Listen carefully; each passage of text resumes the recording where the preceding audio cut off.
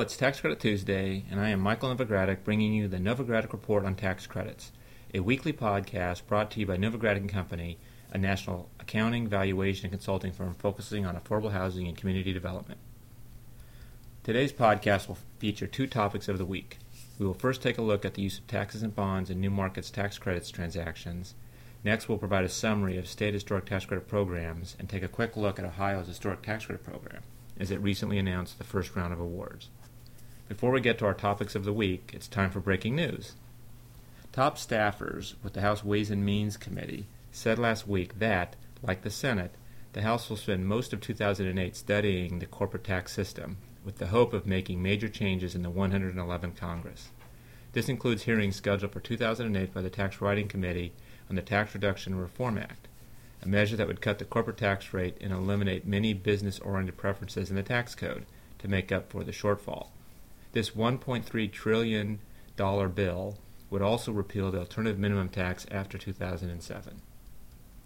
The issue is being discussed by both Democrats and Republicans in the House. On November 14th, Senate Finance Committee Chairman Max Baucus, Democratic senator from Montana, said that he would hold, and I quote, aggressive, unquote, hearings in 2008, with a goal of working on major tax reform in 2009 and possibly 2010. Both John Buckley and Jonathan Traub, chief Democratic and Republican tax counsels, respectively, on the Ways and Means Committee, agreed during a webcast on corporate tax reform hosted by the Tax Counsel Policy Institute that 2008 will be a time of hearings on tax reform, and that legislation is likely in 2009 and 2010. If passed, the Tax Reduction and Reform Act would reduce the top corporate marginal tax rate from 35% to 30.5% and would remove a number of preferences as a way of offsetting the tax rate cut. Earlier this year, Treasury set off alarms for affordable housing advocates when a report that examined business taxes as they relate to global competitiveness concluded that the top corporate income tax rate could be lowered by more than 20% by eliminating a variety of corporate tax preferences, including the low-income housing tax credit. Stay tuned to www.taxcredithousing.com for continuing updates on this matter. Our topics of the week will begin with how taxes and bond financing can be used in New Markets tax credit transactions, a subject of increased interest in the industry of late. There are different scenarios in which New Market tax credit transactions can gain benefit from private activity bond financing. Today we'll discuss two examples. In the first, a government agency could serve as the leveraged lender. In the second scenario, a community development entity, or CDE, could treat the purchase of the private activity bonds as a qualified low-income community investment, otherwise known as a QLICI. In the first scenario, a government agency would borrow money from bondholders and lend the money to an investment fund. In turn, the investment fund would invest in a community development entity, otherwise known as a CDE.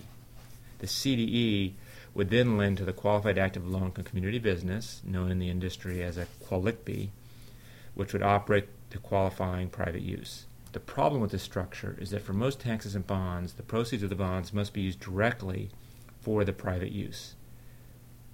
However, lending to an investment fund where the dollars go to the CDE and then to the private use would not qualify, as this is an indirect use. However, some taxes and bonds do not have this direct use requirement and allow an indirect use. GO-Zone bonds are an example of these types of bonds, and there are others.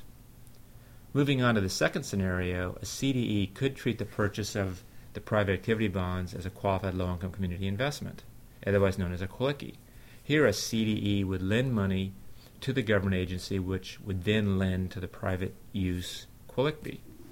A problem that arises with this scenario is that for New Market tax credit purposes, the CDE needs to lend directly to the QLICB, so this approach doesn't qualify. New Markets professionals may want to look into 6320 corporations as an alternative solution to this last scenario. 6320 corporations are quasi-governmental units that can issue taxes and bonds and use the proceeds of the bonds to finance the corporation's activities. For instance, if a city were to sponsor a hotel, they could form a 6320 corporation to issue taxes and bonds and use the proceeds to build and operate the hotel.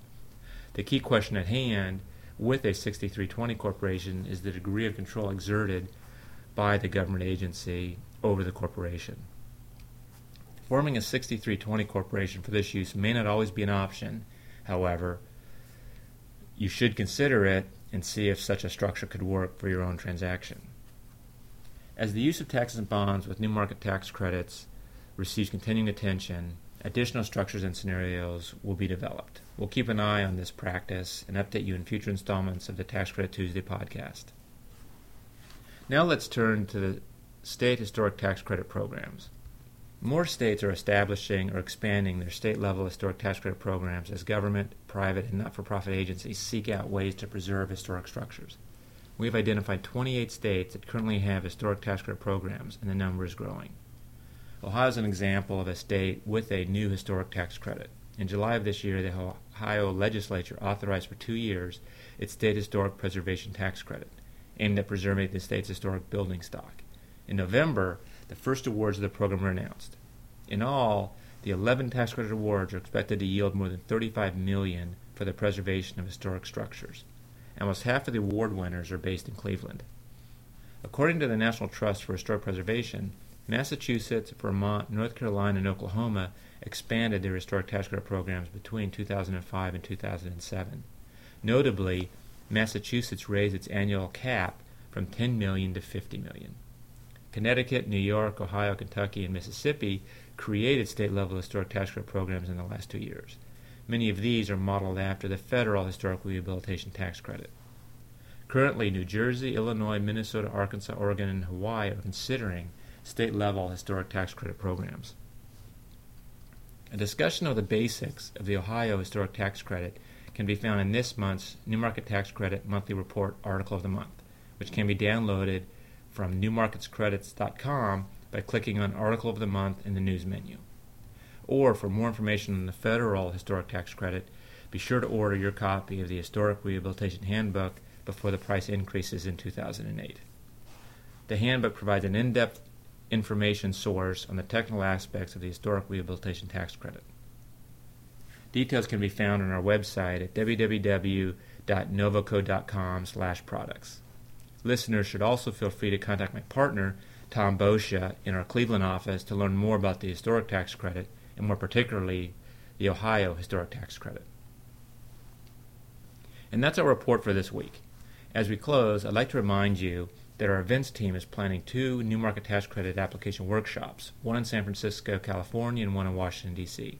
Stay tuned for the actual dates. We are waiting for the notice of allocation availability to be released, which we still expect to occur before Christmas.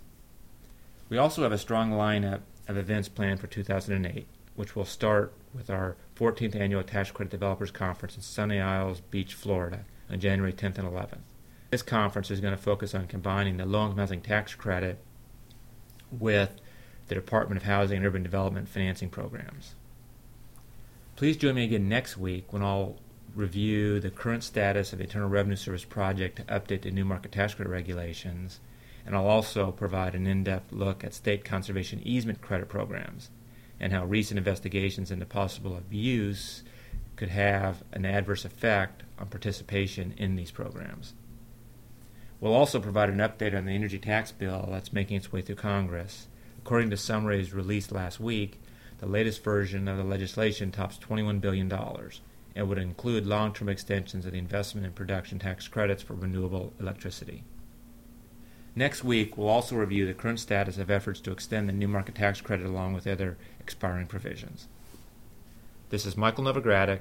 I'll be back next Tuesday. Thanks for listening.